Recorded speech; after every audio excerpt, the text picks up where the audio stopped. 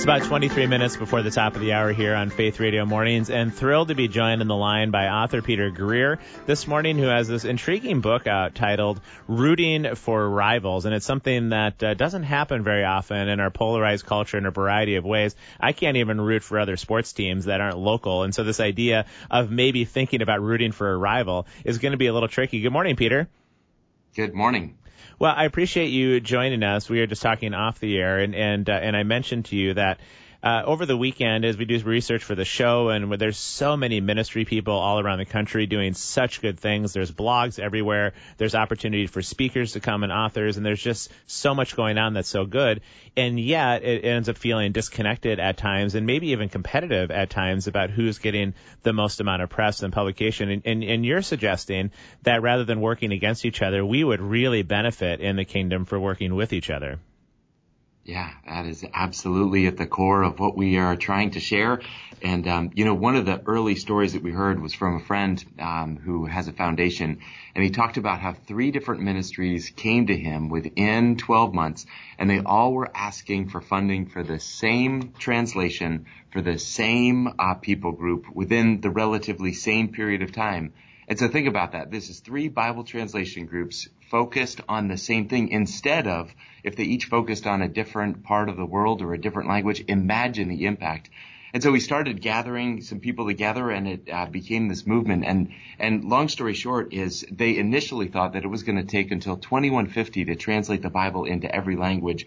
But with this greater collaboration, with this greater partnership, they fast forward that, and they're on track now for the Bible to be translated into every language by 2033. So they took 117 years off the pace of progress simply by having a collaborative approach. And if that's true in Bible translation, maybe it's also true about the impact we could have on our cities. And maybe it's true about the impact we could have on ending human trafficking if we simply had an approach that said we are not going to be competitors. We're going to be peers and partners and friends in this work that God has given us. What an incredible concept, because I got to believe that 117 year that you mentioned could be repeated over a variety of concepts and as you mentioned, ministry contexts and how important it would be. I know for my students, Peter, when they come into my class, sometimes they'll reflect in some papers about their church background. And one of the most common themes I see in the papers is that the churches of which they're a part have had long seasons, sometimes incredibly destructive seasons of division and strife and power plays and people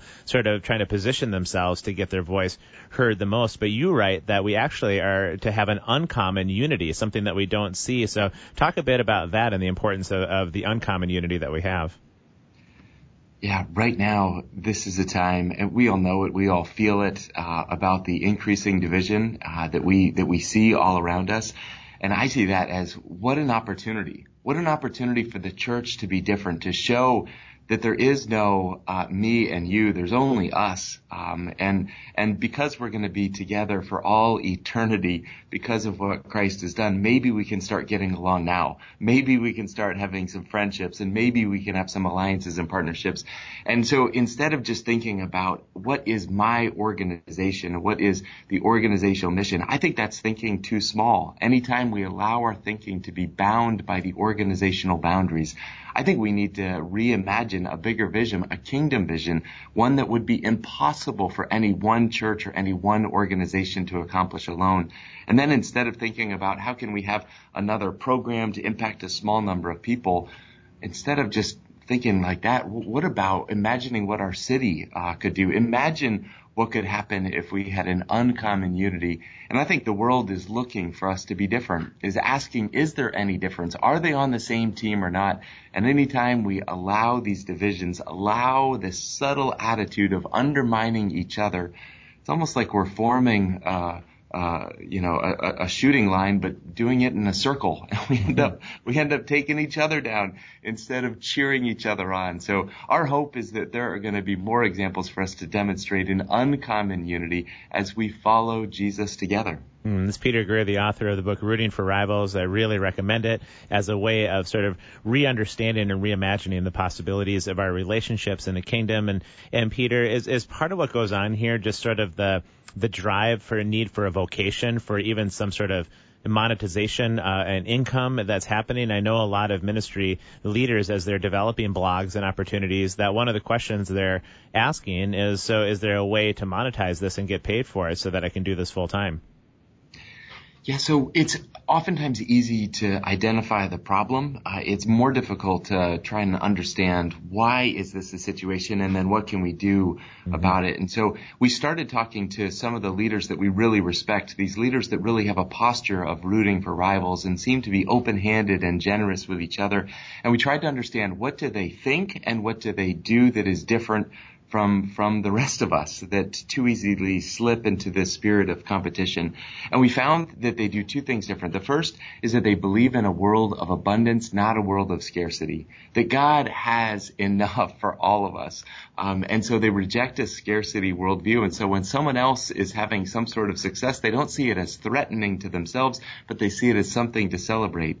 And the other key piece is they look at the world by believing that their call, their primary mission, is about the kingdom of God and not just their platform or and so they can have a bigger vision. So the people that believe in a world of abundance and believe that their calling extends beyond the organization or platform that they personally have, it is those leaders that tend to have the greatest impact. And oftentimes, I think of Dallas Willard, as we were working on this and hearing the story about it. Anytime he would go and speak, spend his time not obsessing about what he was going to say or how he did. He would spend his time praying for God's favor and blessing on all the other speakers that would be there, that they would have an increased ability to impact lives. And it's just this external focus of thinking beyond ourselves. And the irony is it's that sort of an approach that has the greatest impact for sure.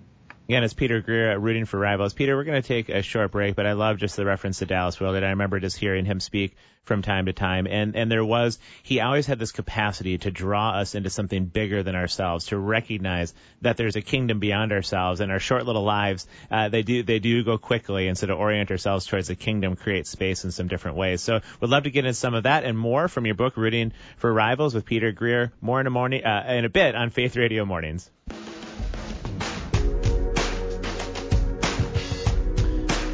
13 minutes before the top of the hour here on Faith Radio Mornings, and we are joined guest Peter Greer, who is author of a book, Rooting for Rivals. Peter, it looks like it came out earlier this month. It's available on Amazon and all the usual channels, and I think such an important book. One of the concepts from your book that really struck me is to remember that any sort of ministry opportunities or gifts or passions we might have, they aren't here for us. They are for the kingdom. And they're really gifts that we're meant to steward for a short period of time on earth, as opposed to try to own and manipulate for our own gain. Yeah, absolutely. I love what Paul writes when he says, what do you have that you haven't been given? This idea that everything that we have is a gift.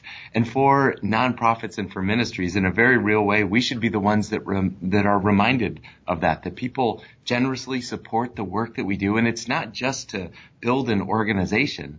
It's to solve problems. It's to have an impact around the world. And so of all people that should be generous and open-handed, I believe it should be the church. It should be nonprofit leaders, because we really are reminded that everything that we have is a gift. So how can we use these gifts to have the greatest impact possible?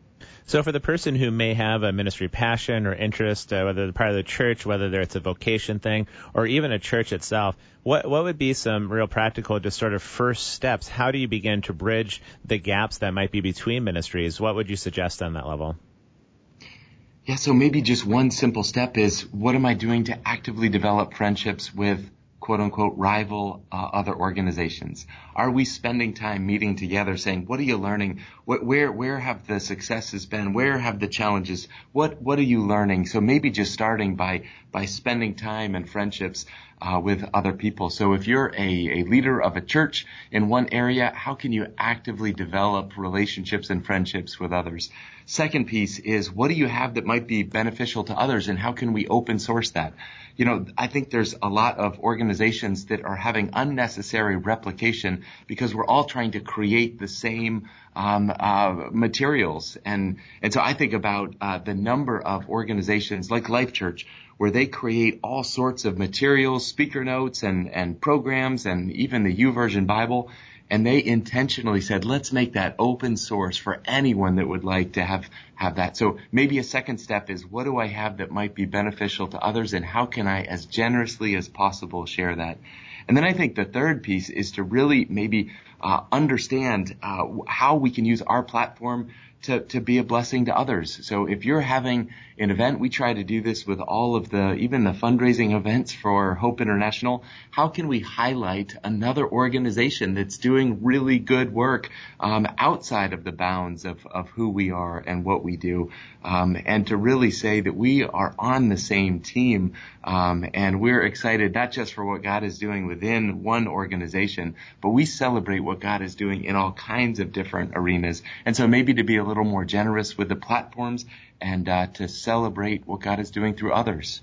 Boy, that would be a counterintuitive sort of move. I remember growing up, I was part of a denominational church, and you always sort of were aware of what other churches around in the area might have been up to and the success. And if they started growing perhaps, and maybe they reached 500 people and we were stuck on 200 people, I got to admit, Peter, that some of these vices you mentioned in your book probably would have come up in my heart. Let's just say greed and envy and a bit of pride probably would have emerged in me, because I couldn't celebrate that they're a success. I mostly wanted to think, what were they doing, and how can we do that to start getting people back in our doors? And the whole thing just gets so interesting and a little bit screwy at times. Yeah. And I definitely feel it. Part of the reason we built the book around kind of the vices is because there are some things that impact all of us in our hearts of the envy, of seeing someone else's success and saying, oh, how come that isn't happening to me? But I think there's a different way of looking at the math, even the math that you just said. If we have two churches that each have 200, and then one church grows to 500, the two ways of looking at it. One is the church could say, we're down 300. They experienced 300 growth. The other way of looking at it is, we just grew to 700 together. Mm-hmm. And so I think it's better to start celebrating what are the together things that we should be celebrating. More for someone else doesn't mean less for you. More for someone else means more for the kingdom, and that is what we should be celebrating. So I think getting the thinking, as Tim Keller says, we don't think too highly of ourselves. We don't think too lowly of ourselves.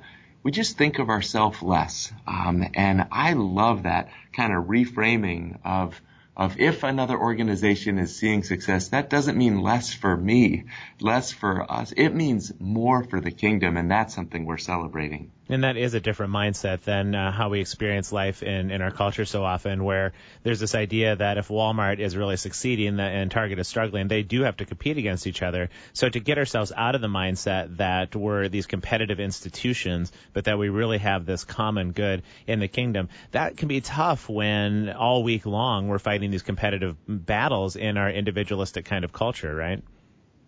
Yeah, and I mean, certainly competition can make us better. We can learn from others. But I do think that there is a distinct difference when we look at Walmart versus Target or McDonald's versus Burger King, and we apply that to the church setting or Christian ministries or nonprofits.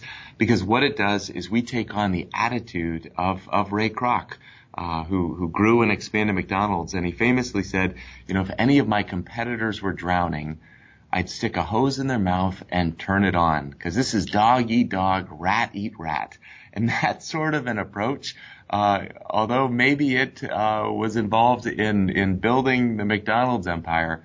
I just simply believe that if that's the approach that we bring into the church, and that's what the world looks at, then they have a legitimate reason to question the message that we bring. And maybe this is part of the reason that in the longest recorded prayer of Jesus, he was praying for the unity of his followers. He was praying that we may be one. And I think that the reason why Jesus prayed that the night before the cross is because he knew how important this was. It hinges, the unity that we have impacts the way that the world sees all of us. And so I think in a world of division, I think this is a great moment for us to start rooting for our rivals and demonstrating an uncommon unity. And it really could have the power to reshape how the church is understood in our culture. I saw some of the stats in your book was that support of the church or the institution is maybe down to 24%, where I was almost double that a generation ago. And it's not necessarily about getting better programs and marketing that much better and getting billboards out there and the word out. What you're suggesting is that if we move towards this uncommon unity, if we move towards these virtues like humility and temperance and love, and we actually become that, we can shine a different kind of light that may be more compelling than whatever the business model of a church might be. I wholeheartedly believe that, and one of the fun parts of the research for the book and all of talking to leaders is I think that we are seeing that the leaders that do intentionally reach out to others, leaders that do imagine an impact beyond just their organization and actively collaborate and are open-handed, that those are the stories that we want to see more of. And again, we started by talking about the kind of accelerating the pace of progress in Bible translation and taking 117 years off of that pace of progress. And I believe that same principle, it applies to any sector. It applies to any outreach. It applies to any kind of set of ministries, that we can accomplish more together than we could ever accomplish alone. And so we need, in some ways, to almost get over ourselves and imagine a grander story that we're invited in, and a story that would be impossible to do just by ourselves. It's going to require collaboration and some bigger dreams for us to see that level of impact. I love it. It's so hopeful, Peter. This could be a remedy to so much of what we've had to struggle with in our institutions. So we just have a minute left here on the interview, and I'm wondering, you mentioned Dallas Willard. Obviously, he was a person of the spiritual disciplines, somebody who encouraged us to actually be formed in the image of Jesus. And so I'm curious, as a ministry leader, what would you suggest as a first step towards your own formation to begin to develop some of these virtues? You know, just one really simple habit is to say, who are those organizations that I perhaps feel most competitive with, or which churches, and are we actively praying for God's blessing on them? So if Faith Radio, if there's another radio station that, you know, is the one that you're looking at, how are we actively praying for them? Or if you're a ministry leader or a church leader, who are you actively praying for? And to ask, not just to kind of transform your own heart, but pray for God's active blessing on those organizations that you might consider your rivals. Oh, Peter, you're actually like jabbing it in right now. I mean, my goal has been to try to drive out all other Christian talk stations around the country. Now I've got to actually pray during break. Is that what you're suggesting? As crazy as it is, that's exactly what I'm suggesting. Hey, I loved having you on this morning. And again, your book, Rooting for Rivals, can't recommend it highly enough. I think it's such an important topic. Thanks for joining us this morning on Faith Radio Mornings. Thanks for having me.